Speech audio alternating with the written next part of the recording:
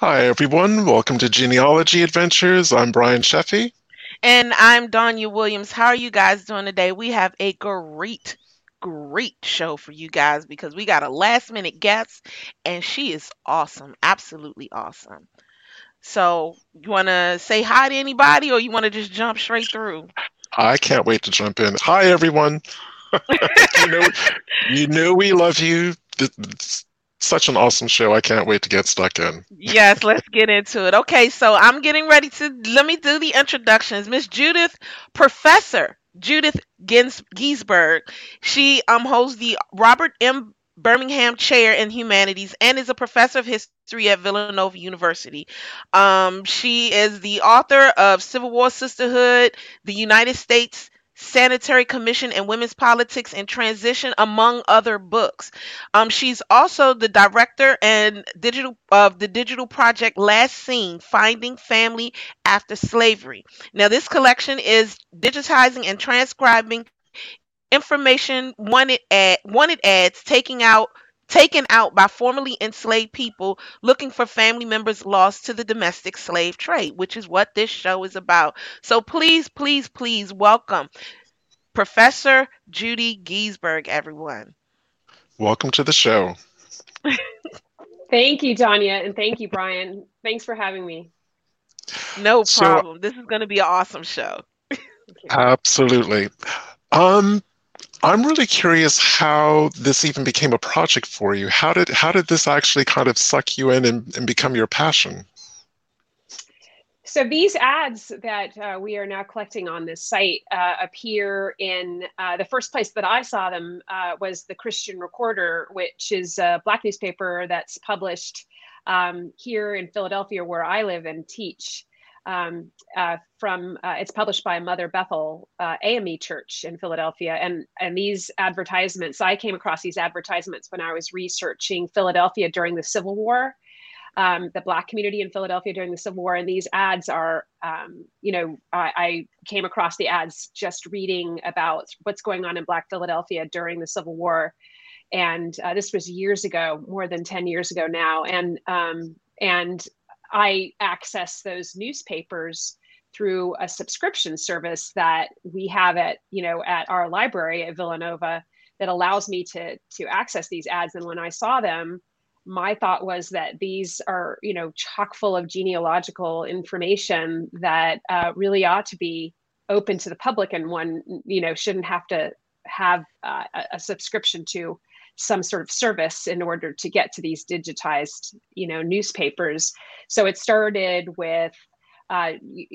just with one newspaper, and I at the time didn't know how big, this collection of these newspaper advertisements would be.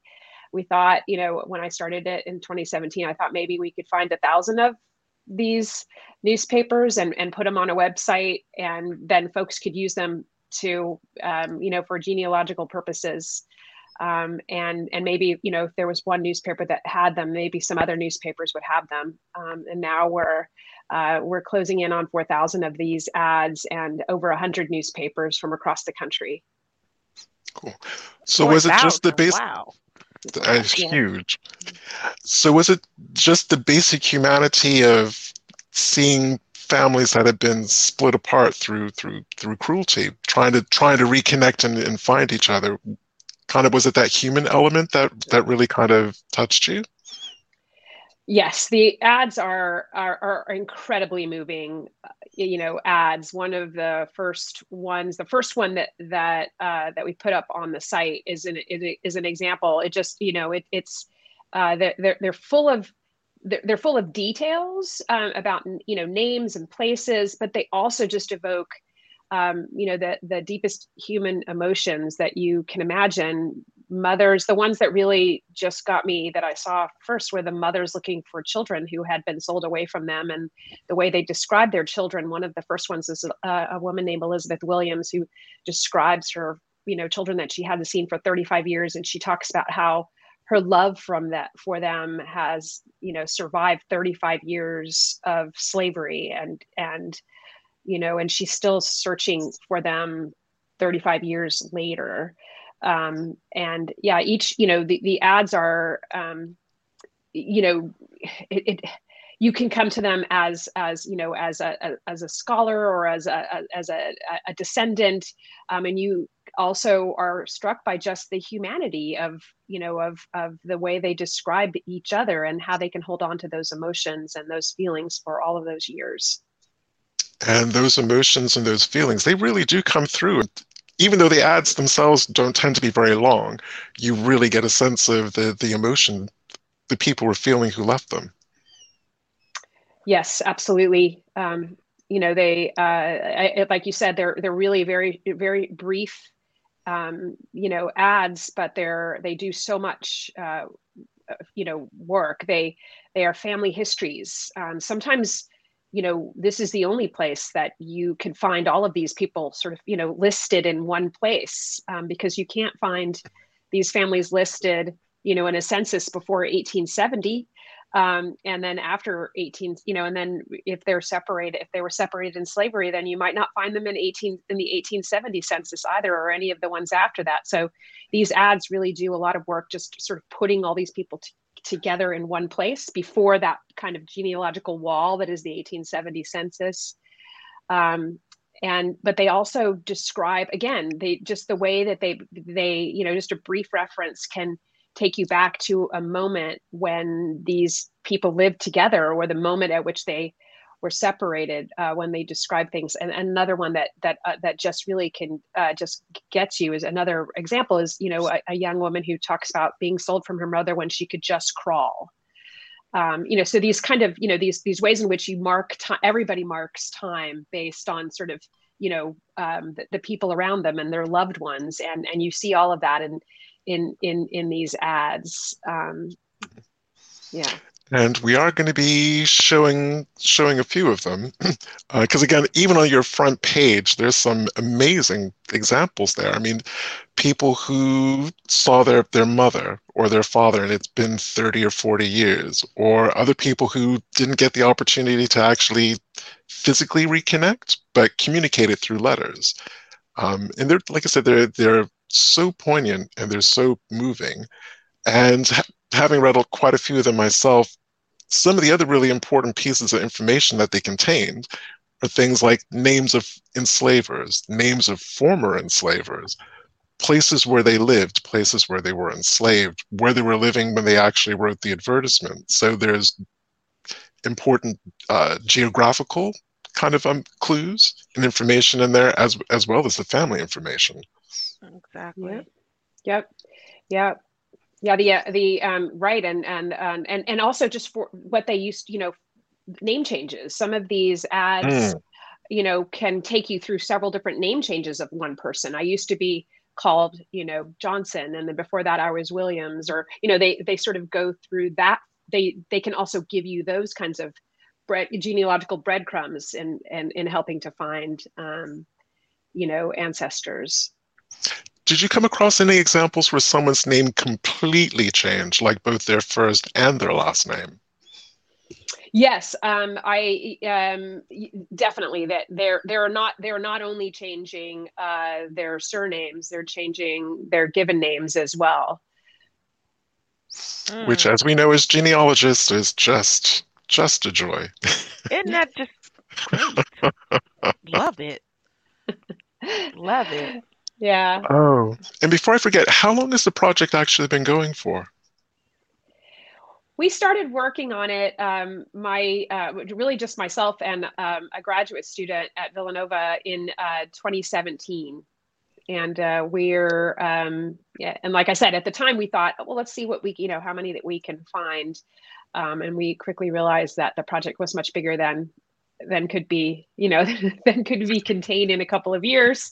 And thankfully we've got some support from the National Archives now, and it'll keep going for at least another 2 years. And in the meantime, we'll keep applying for more of that support. And Villanova is committed to keeping the project going as long as people keep using it, and as long as we keep finding, and I imagine we will keep finding more ways for these ads to be useful to people.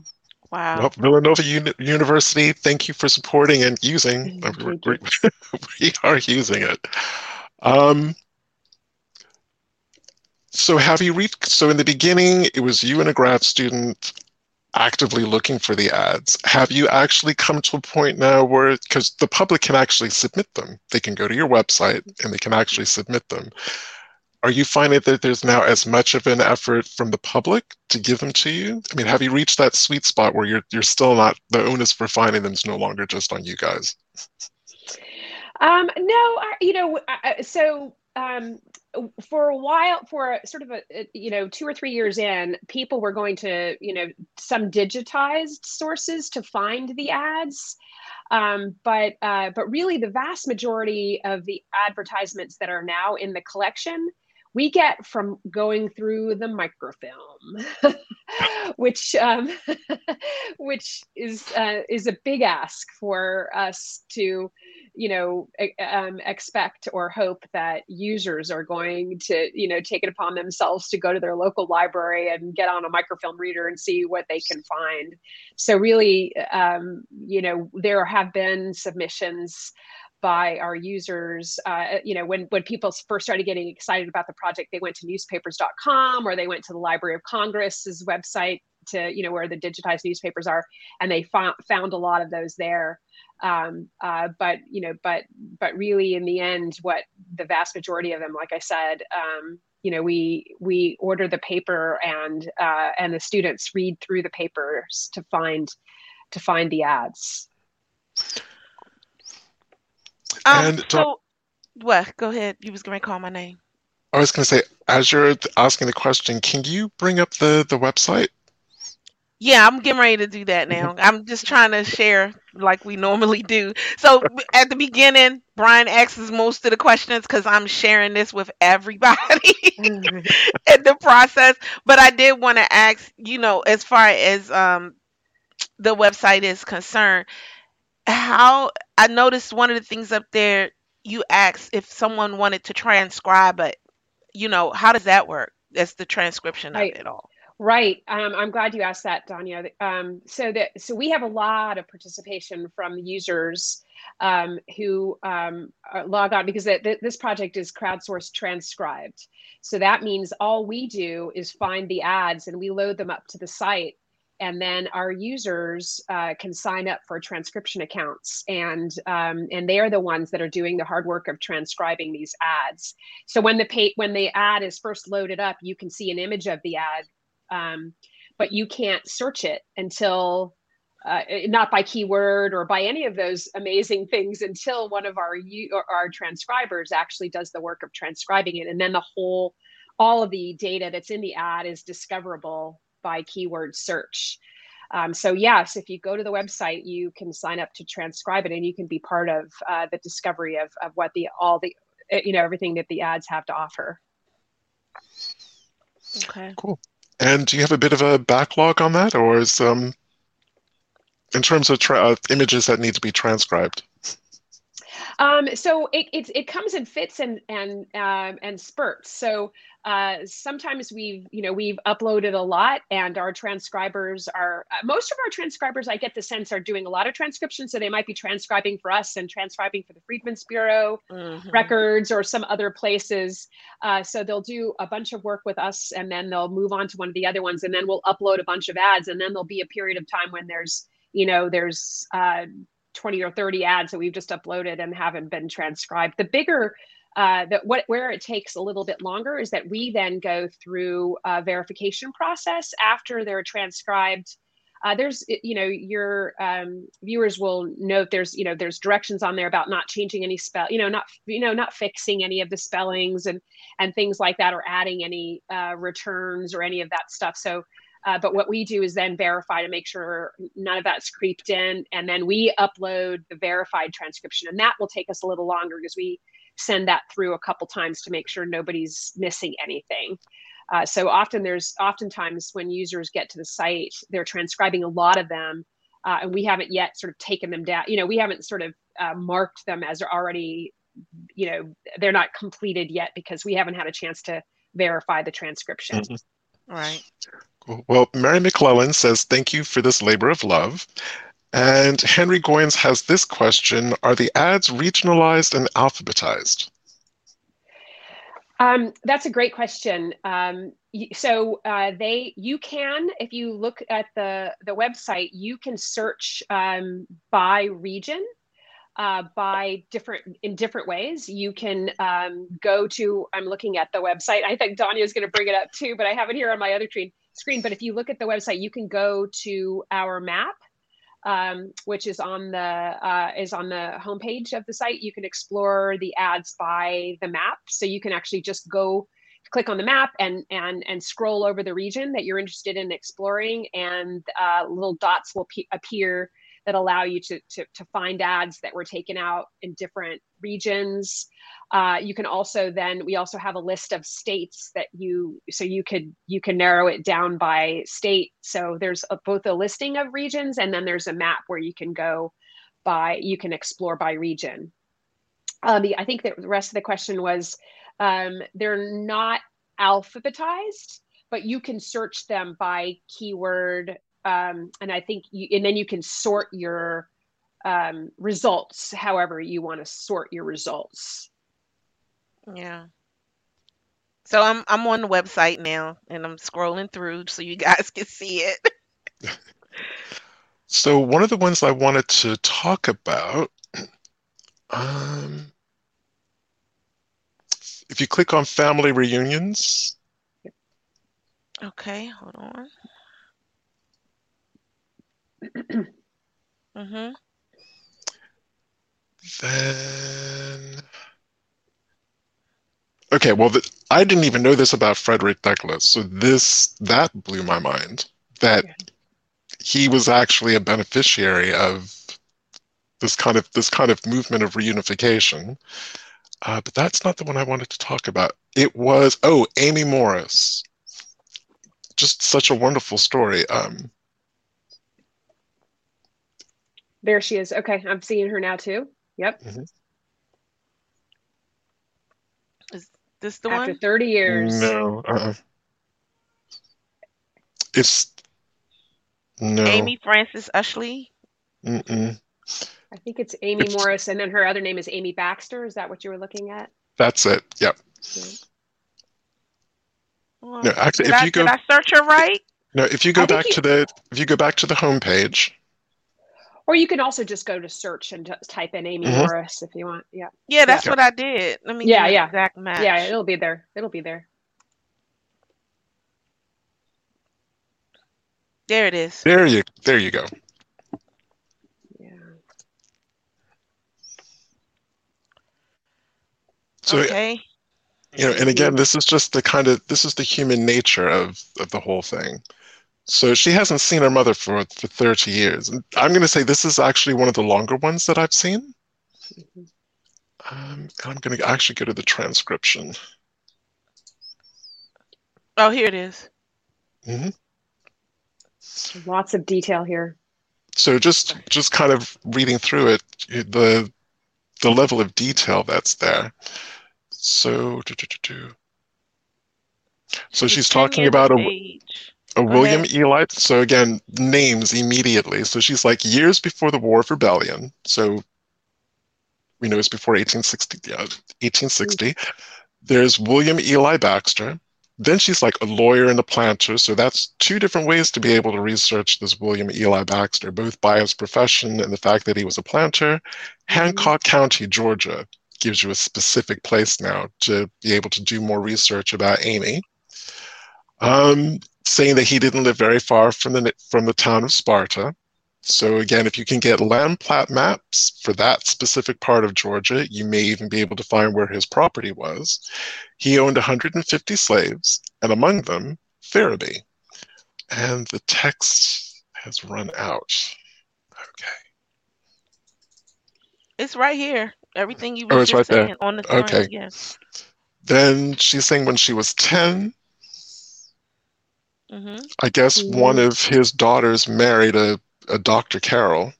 Carnell, sorry. She's referring to herself as a marriage present, but if you wanted to see if a deed was actually done by the young woman's father, they're called dowry agreements. Dowry deeds, dowry agreements. because again, it's getting into the whole property thing. Amy would have been her mistress's enslaved person and not her mistress's husband's enslaved Right. person, Right. because that's Exactly. kind of how that worked. Um, then she's saying where she lived again. She's with her young mistress. Then she leaves. Oh, her mistress died, and the Mhm. husband sold her. And I'm sure that her mistress's family was not happy about that. Um, to Austin and Chisholm, who were slave dealers. You can research them in Mhm. newspapers because they She always was put up. very, very, very accurate. She even sold what said how much Mhm. she was sold for. My God. Mm. Then Yeah. she says where she's taken to, Columbus, Georgia. So that's another geo place that you can find out more information for. Um, She gives her and then age this whole time too. this Mhm. whole And I time she's think that is just awesome that she gives her age because now you know how old she is and when she Mhm. was born just about. So, Mhm. and that next bit really tugged on me. I knew it happened. It was still upsetting that she was held in a slave pen for 2 months. Not a couple of days, not a couple of weeks, because slave pens were hell. There's just Mhm. no other way to describe them. They were hell on earth, worse in some ways than a prison. She was there for 2 months, and she was young. But again, it just speaks to the fortitude that she survived it and moved on to the next part of her life. And she just keeps dropping. Just this is really the rich information you get from these ads. It's just information after information. There's another sale. Now mm, she's in Mobile, Alabama. So she's just being moved all over the Yep. place. Yep. yeah, she ended up in Mississippi. Yep. Hmm. She ran away. I mean, this one is deep. And she's got all the names, like you said, of the traders, and then her enslavers. She's got their first and last name of their enslavers. Um, it's really amazing, and if you think about how you hold on to all of that information, at a time when you're not allowed to have literacy and or access to the papers until after you become free. And this ad was taken out, what's the date on this, 1884, so it's 20 years after the end of the war, that she's had all of this, she's carried this all with her for that many years. All of this level of detail is. Not and again, I have to think during the whole time that she was enslaved, never knowing she held it, but with no expectation that anything would be or could be done with it. As far as she knew, she was going to die. She was going to die a slave, and all of that information, unless she passed it on to her kids, was going to go to the grave with her. Yep. Um, so Yep. the fact that in the end, after all of this, she could reunite with her mother was it's just a really poignant and incredible story. Yep. Yeah. Yeah, Um, and you also think about this too, that Amy either was literate, herself, was literate and wrote this down, or in order to write it to the papers, or alternately this was written by somebody at the paper. So there's also that interesting kind of dynamic where she's trusting this story to the papers, um, and yeah, and relaying all of this, and I think about this a lot too, like how do you know a name, a proper name, a surname, unless you've seen it written yet, right? She wouldn't have been allowed to, or wouldn't have, would have been kept away from that kind of information, but she's got it all here. Three, four, I lost count of how many different sales There and were the a number, names. but you're right. The it fact, looked like it was about 4 or 5 sales just for Amy alone. I mean, she went through she told you how she went through her hell in so many words. She just literally just told you, yeah, I went from this person to this person to this person to this. She just where she was when she did it. That's just awesome. God, and amounts of money. I mean, those were specific. It's not like kind of around $900 or $700. It was like specific. 700. 900. So that was her, and you notice she kept going up because one was like Mhm. 1100. So that meant something. Now, in my research, if a woman by herself is sold for $1,100, she's a breeder because that's a lot of money. There's a possibility that she was a breeder, and wow. Yeah. With that being said, she had kids that was possibly taken away from her, and Mhm. yeah, that's deep. So there was one more I wanted to go over, and then we can talk about how educators can actually incorporate this into their teaching plans. And this is something that I found this morning, and I told Danya, you will never guess what I found. So if you want to go to the search bar and type in I've Maria already done Brooks. it. I've already done it. We're ready. It's cute. I So just gotta give it to you. to kind of answer Henry Goyen's question as well, I was curious if anyone, because I've used this site before, but for my dad's side of the family, it never occurred to me to come back and do it again for my mom's. I typed in Edgefield County, South Carolina, just to see if there would be any in there. Well, there were 6. 3 of them I know for a fact deal with Donnie and my extended family in Edgefield, so they're going to have to be researched. And yes, Donnie, one of them is a Williams. Nope, I'm not doing it. Um, but then I came across this woman called Maria Freeman, searching for her husband, William Stokes Dozier, and mother, Maria Brooks. Now, for those of you who've been following Genealogy Adventures for years, you know that for me, the Brookses from Edgefield County are my cousins, but for Danya, they're her They're direct. ancestors. They're direct. They're, Yeah. so as soon as I saw the name Maria Brooks and there's Edgefield, I'm like, yeah, this is going to be family. But this is a really good kind of genealogy teaching tool. So there's some things that kind of leapt out at me immediately, and I'm going to start at the very end. So she Okay. said, my name now is Maria Freeman.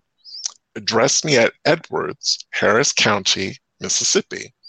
And this was an ad that was placed in 1881. So I immediately went to the 1880 census for Mississippi, typed in Maria Freeman. I'd guess that her age was she was born probably sometime around 1830, just to kind of narrow down, because I thought Maria Freeman, there might be a billion of them. Quickly found out there was no place called Edwards, Harris County, Mississippi. There is an Edwards Township that's in Hinds County, Mississippi. And there's no Harris County, but a Harrison County. So I didn't have enough time to search both places to see if I could actually find her. But as genealogists, that's something that that's just standard. That's just something we come across all the time. But then I went through her story.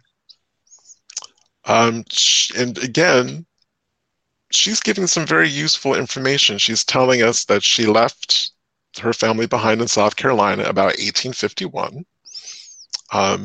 That her husband's name was William Stokes Dozier. Now, that's not how Dozier is spelled. Instead of an S, it's a Z, It's a Z. or I think it's what Americans call a Z. Mm-hmm. You have to forgive me. I've lived in Britain for a long time, and the Britishness pops out. So she's saying that a William Stokes Dozier was her husband. Now, again, we very rarely see people, especially formerly enslaved people from our family. They may have had middle names, but you don't really see them in documents or anything related to them. It's usually their children's death certificates that their middle names pop out. Now, William Stokes Dozier is a very distinctive name. That was a very easy name to research for Edgefield for that time period. Mm-hmm. I could only find one, and he was a white enslaver. And she goes on to say, but her husband was called William Stokes Dozier, and he belonged to Allen Dozier. Well, the Reverend Allen Dozier was the father of the white enslaving William Stokes Dozier. So I'm trying to work out, was she being coy in saying that it was the enslaver who was kind of the father of her 2 children, John Wesley and Willis? Or did Reverend Allen Dozier have an enslaved child that had the exact same name as his white son? It's possible because it's Edgefield, and Donnie and I have seen this before where that has Yeah, happened on numerous occasions. especially the So, Yelldale. especially the Eldells. And so either one of those scenarios are credible at the moment until we actually continue doing the research. But she said she was sold away from them by Johnson Lowry. Now, that was a name I wasn't really expecting when it came to the Brooks, at least the Brooks family. But we know who the Lowrys are. So, again, that's another person for us to research. To Sam Watson, this is another woman who she just went through it. So she goes somehow from the Dozier family to this Johnson So, Lowry to right. Sam Watson to Paul Delameyer in Sumter County, Alabama. Now, she said this is where she gives her genealogy. My mother's name was Maria Brooks. I left her in Mount Willing City, South Carolina. I can't remember what county that's in. And she belonged to a Dr. George Yardy. So there's important information for us to research her mother. Her father's name was John Brooks, belonging to Smith Brooks.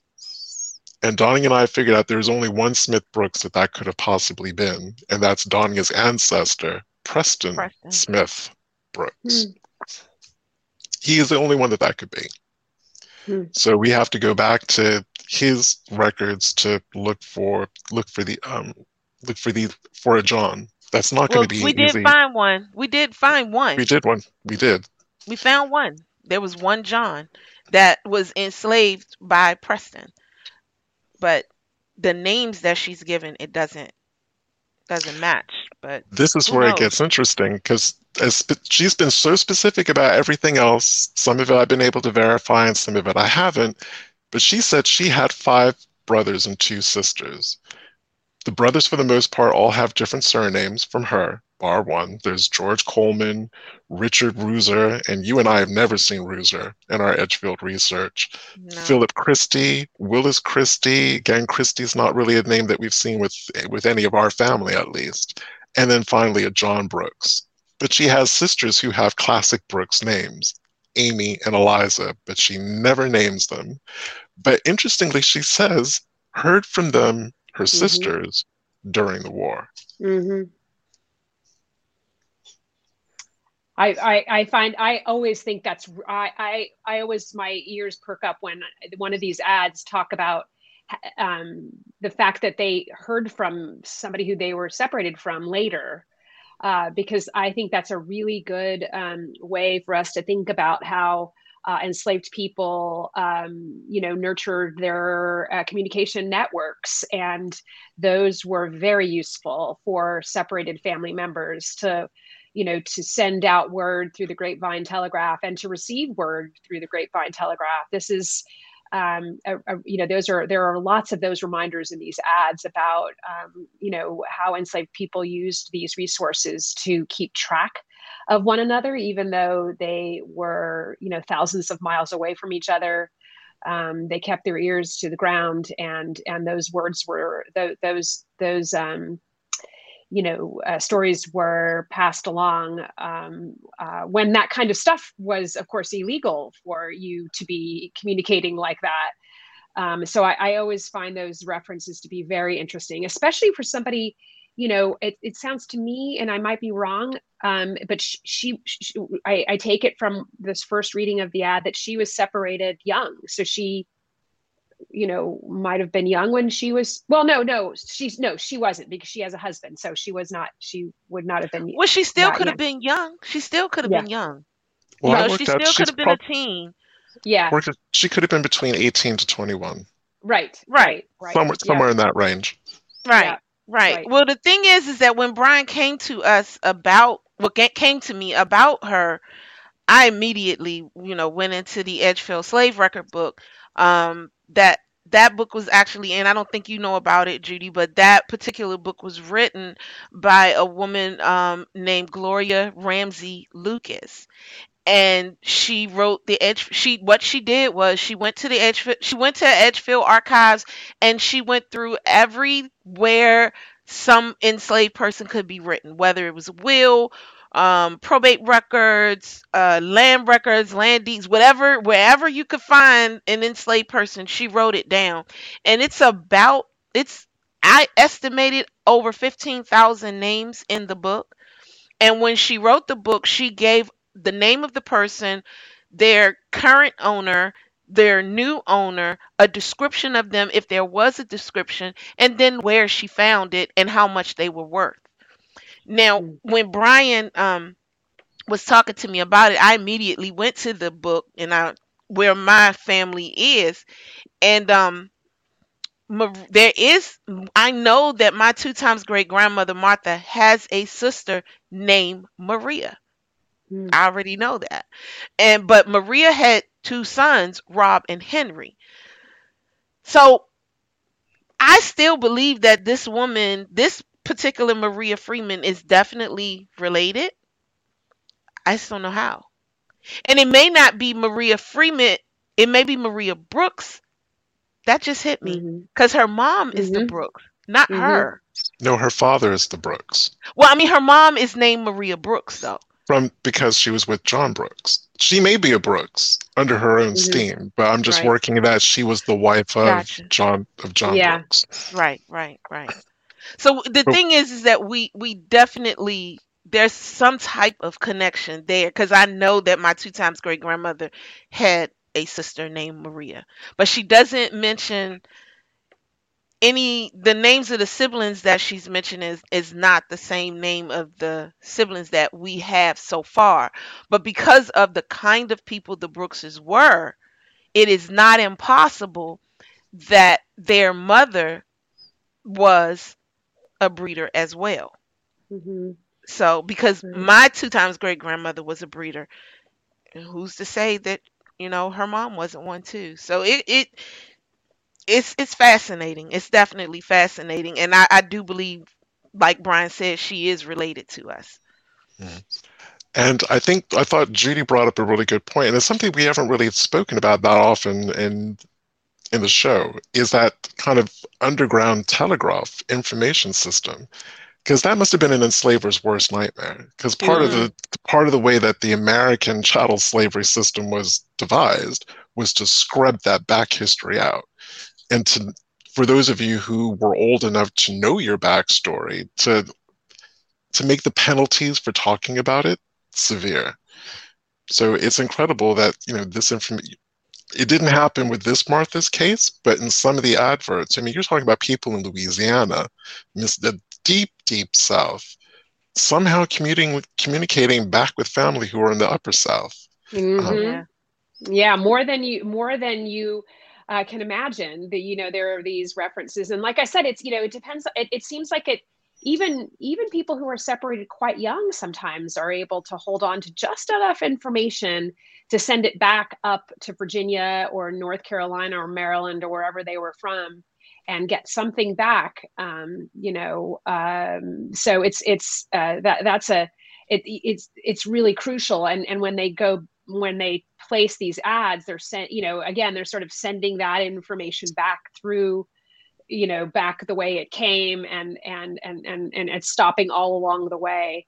um, these ads, of course, as you probably noted too, some of the ads will say, preachers in the neighborhood of Woodbury, Tennessee, please read these ads out to your congregation. So the newspapers are then amplifying this information that has been, covertly um, kept, back and forth along the Grapevine Telegraph, has been communicated along that telegraph, and now after emancipation can be announced from the pulpit and in the papers. So my interest, I'm very interested in the transcribers. And like, do you take down information? Because sometimes transcribers are just genealogists who are trying to help make sure everybody get their information. And it could be that one transcriber, like if that one for Maria was not done and I found it and I felt like she was my family member, I would definitely do it. Is there information about the transcriber to see if they're actually connected to the paper that they actually did this, the article that they did the transcription for? I do think most of our transcribers are genealogists who come across the site. I think most of our users are genealogists, and they're the ones that are doing the transcription. We don't keep track of what each transcriber is transcribing, because we have several thousand transcribers registered. I am guessing there is a core of them that are doing a lot of the work, and a lot of people signed up and then moved on to another project. So I don't know whether or not there's a relationship between those that ads that speak to you on a personal level and those that you decide to transcribe.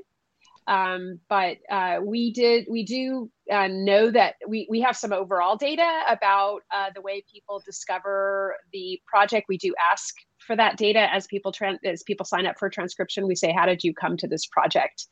What's your interest? And most people come to the project because they are doing their own family's genealogy, and they discover that there's this opportunity to help others by transcribing an ad that that can then be searched.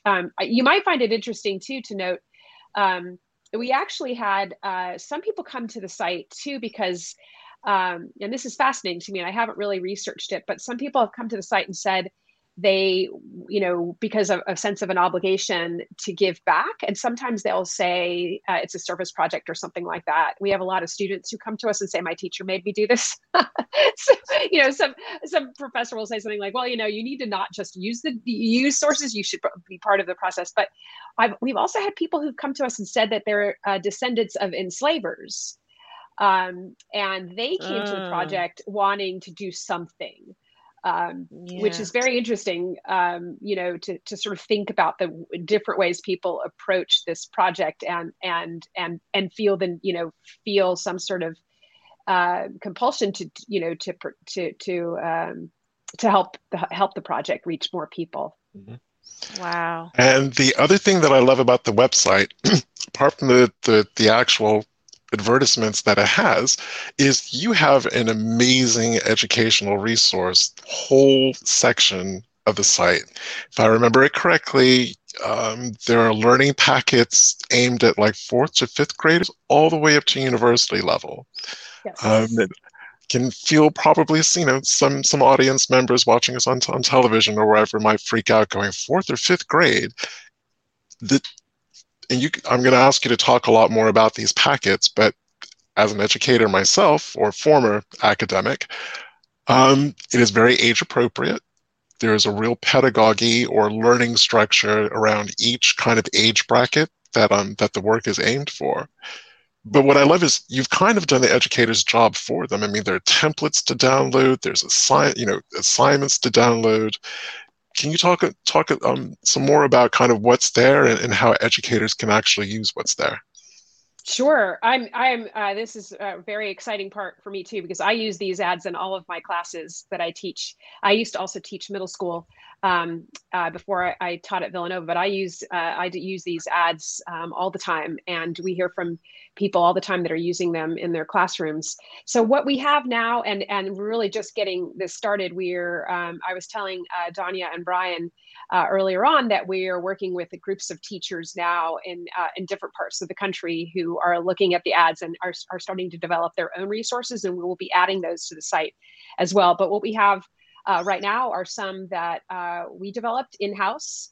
And in particular, my colleague, Signe Formy, who's a professor at the University of Texas at Austin, she is my collaborator on this project. She has done a lot of work just in the last 4 or 5 months to update and to add more of these downloadable lessons, in particular the younger lesson, the ones that are aimed at the younger audiences, which we really have to sort of think carefully about what it is that they can, what it is that you can do with the younger audience, younger students. So what we have there now are a couple of lesson plans that we think are appropriate for 4th to 5th graders. Some that just get them to do the hard work of doing just what Brian and Danya were doing, and just sort of reading line by line an ad and thinking about what a primary source is, and how you need to read it carefully, differently than you do a secondary source. You're not reading it like a book or a website or something like that. You're reading it for every little piece of, every clue you can. You're doing that sort of close, careful, critical reading, which is something that students need to learn early on, about primary sources and how to read them and how to analyze them. So these first couple of lessons are really just getting the students to think about what it means to have a source like this, and a source written by enslaved people, not a source written about them, which they have plentiful in their classrooms, hopefully, and their teachers are using them. They should be, but to have a source written by an enslaved person describing their life is very unusual and very important for us to understand. And so those are ads those are the lessons that the younger lesson plans are focused really on getting students to think about what exactly it is, to have a source like this and how one goes about using it. Yeah, sorry. Go ahead. Listening to you about this, I remember a lot of our followers know I used to drive Uber. And so I would meet a different, variety of people. And one time I was taking this one teacher from New York to Mount Vernon. And we would discuss different things. And I actually told him about the House of Bondage, the Charlotte Brooks book that I told you about earlier.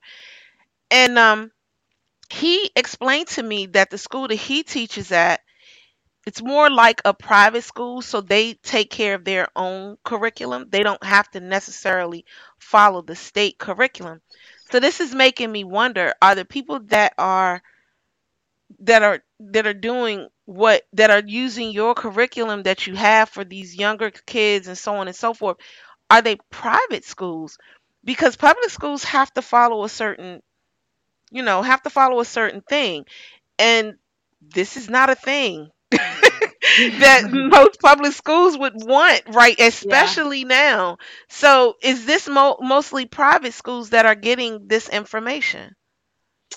I don't know. We haven't done sort of a systematic survey of where the ads are appearing in what classrooms. But if you open up some of the lesson plans, we talk in particular about the sort of essential skills that are required of all teachers teaching social studies, or teaching history. So that you're supposed to learn it at all levels, like just again sort of identifying what a primary source is versus a secondary source is, without controversy, something that we want every student to learn, is a skill that we want every student to learn just for critical thinking and just to be an informed citizen. So each of our lesson plans correlates with one of these essential skills that really, for the most part, cross state lines and are used in all state curriculums. That doesn't mean teachers can choose their own examples to teach these skills, but we think these ads are particularly useful because and this is really important to think about too, they're typed. So if you actually want a student to look at a primary source, and you're talking about a fourth or fifth grader, and you want them to look at something that was written in the 19th century, it's often handwriting. And my college students at Villanova can't read handwriting. I give them a handwritten source, and they're like, "What do you want us to do with this? I can't read this." Oh, that's so funny. So the fact that these are typewritten, they're short. Right. So you're not asking them to read, Frederick Douglass's, slave narrative, which you should, right? But, in a different context, everybody should be reading that. But maybe a fourth or fifth grader, can read just the ad that we were just looking at, from Maria Friedman and get an entire story of a person's life, all sort of condensed into a short ad. So they're short. They're chock full of these, of great clues that you can teach students to stop long enough and just think about each one of them as being an important clue, and where you might go to begin to find out more about each one of those things. So where would you go once you got the enslaver's name? What would be your next step? what would be the question that you would have then after, after finding that next clue? So I think these are particularly useful in the classroom. And plus they're also written, a lot of these ads are written by people who were separated from their parents when they were quite young. So this is an experience that is not foreign to a lot of our students. We know that, we know that in the United States, separating young people from their parents is not, it's not an aberration. It continues to be an American thing. We have students whose parents are incarcerated, and they're not seeing their, they're not seeing their parents. We have children who are separated at the border from their parents. So this is something that is real in many young people's lives. And to have some of these ads written by people who were separated at the same age as some of our own students in our classrooms, it can be meaningful on a whole other level for young people to think about how this is not a new thing. Actually, just made me think of a psychological point. I don't think I've ever considered it before. So I'm imagining that any one of these people who placed an ad who were separated from their family on their own, those feeling of isolation, because kind of what you're talking about, modern kids having the exact same sense of isolation. Yeah. So kind of being able for them to make that connection. Absolutely. It's trauma. And we know now, what people in the 19th century didn't know, that what trauma does to your brain, especially, at all levels, but at a young level, when you experience a trauma very young, you can miss milestones along the way. It can be something that can live with you. You can have problems with trust later on. There's all sorts of ways in which, we know about what it means that, that people describe in these ads. We know what that meant for them to have those experiences when they're very young, and how that can make it difficult for them to find people later as well, because you can't hold on to information as, sometimes you can't when you're experienced trauma.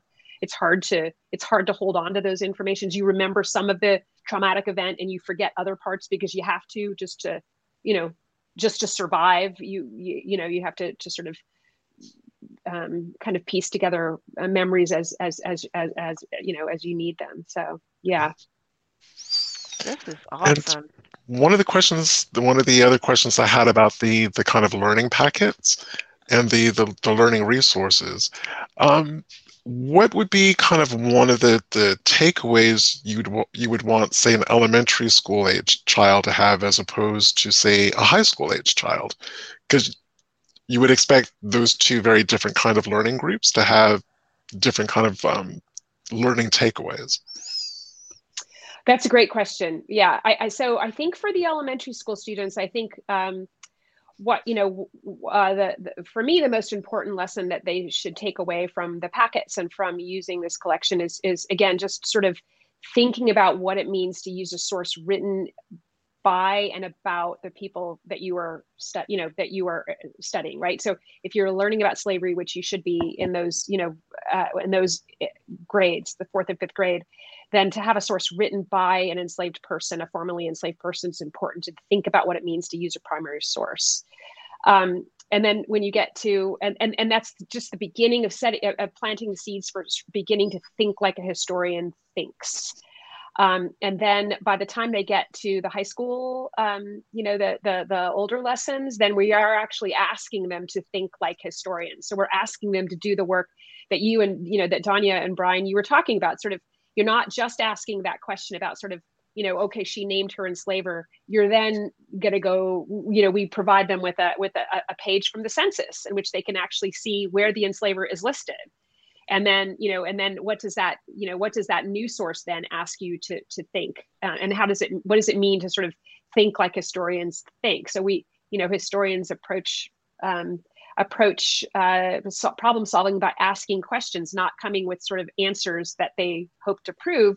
They come to this with this is a mystery they want to solve, and the questions that they have to ask to solve them. So by the time they get to the high school level, and even in my college classes, I ask them to begin to think like a historian, and also to once they assemble those pieces, to put them together and to begin to create a narrative. So how can you then take the pieces, the census that you found, or or the newspaper article written at the same time as their ad that they took out, or letters that they wrote, or how do you start to piece those things together to begin to see what that person's life was, what was their life like? And also my students at Villanova always want to find out if these people found each other. You pointed to an ad in which, somebody said they found, they got a letter. And so we know that one was successful.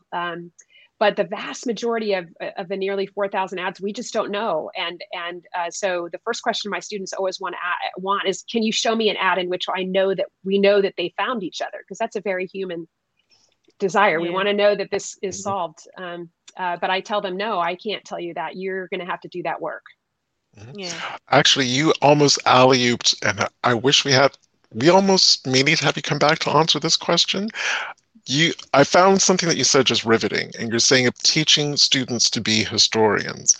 I'm going to say, and even though we've just met today, we did have a bit of a chat in the green room, I'm going to assume you're going to talk about your meaning. I'm going to call it historian version 2.0. So not the historians of the past that were very selective and very edited out things. I don't want to. I'm going to get in so much trouble on Twitter. I don't want to call it white supremacist history, but that's kind of what it is. It absolutely is. What it is. Absolutely. So yeah, okay, Twitter, go nuts. Just go nuts. I said it. I got your back. Thank you. So I'm assuming that what you're talking about is a new kind of historian who actually tells history and not the bits that they like. Absolutely right. Those are earlier generations of historians, and some of them are still around, who are approaching the past with an agenda for sort of sustaining a status quo, which to this day is about white supremacy. That's not what historians are supposed to do. Historians are supposed to ask questions about from the perspective of people who lived then, and then to find the best possible sources. For generations, historians simply ignored sources written by or produced by enslaved people, like the WPA narratives that we were talking about, Tanya. For years, historians just said, "Oh, well, we can't really trust those WPA narratives because those people, we can't trust them because they were poor, or because they couldn't read, or because they were old, or because they were too young when they were slaves." They can come up with a million different reasons for not using the source, but but in the end, it comes down to racism. But how do you write about slavery when you're actually ignoring all the sources at your disposal that were produced by the enslaved people? And these ads are to date the biggest collection we have yet, written by and about by formerly enslaved people. So these are 4,000 voices that we didn't have, most of which we don't have anywhere else. And if you're going to write about slavery, then and you're going to be honest and you're going to be a good historian, then this is exactly the sources you should be using. Yes. Well, thank you so much for being on the show. And when we shut down, please don't leave right away, because I have another question to ask you. Brian, you want to talk about next week's show? I am just pulling that up. So basically, next week's show, we're going to be talking about different kinds of research, different kind of record sets you can use, including ship manifests to research ancestors who were sold down into the Deep South. So that is going to be... Go ahead. No, go ahead. No, I was just getting ready to say again, Judy, you have been such a wealth of information today, and I know that our audience definitely enjoyed it, and they were listening very intently, as Great. I was, because you guys just gave such good information. I'm going to become a registered transcriber. I'm just letting you know that. I'm definitely going to do that. Sign up for that. Great. So thank you. And if any of your listeners or viewers have any questions at all about the project, they can email us right there on the site. And we also have social media too. So you can follow us on Twitter, on Facebook, and those places as well. But I'm happy to answer any other questions that that anybody who uses the site can have. Brilliant. Well, thank you so much for being on the show. Everyone else, we will see you next Sunday, 4 p.m. Eastern Standard Time, E360 TV, as well as our YouTube Live and Facebook Live channels. And until then, I'm Brian Sheffy. And I'm Danya Williams. Enjoy the rest of your Sunday, guys. Take care. Thank you both. All right. Stay there. Don't leave us.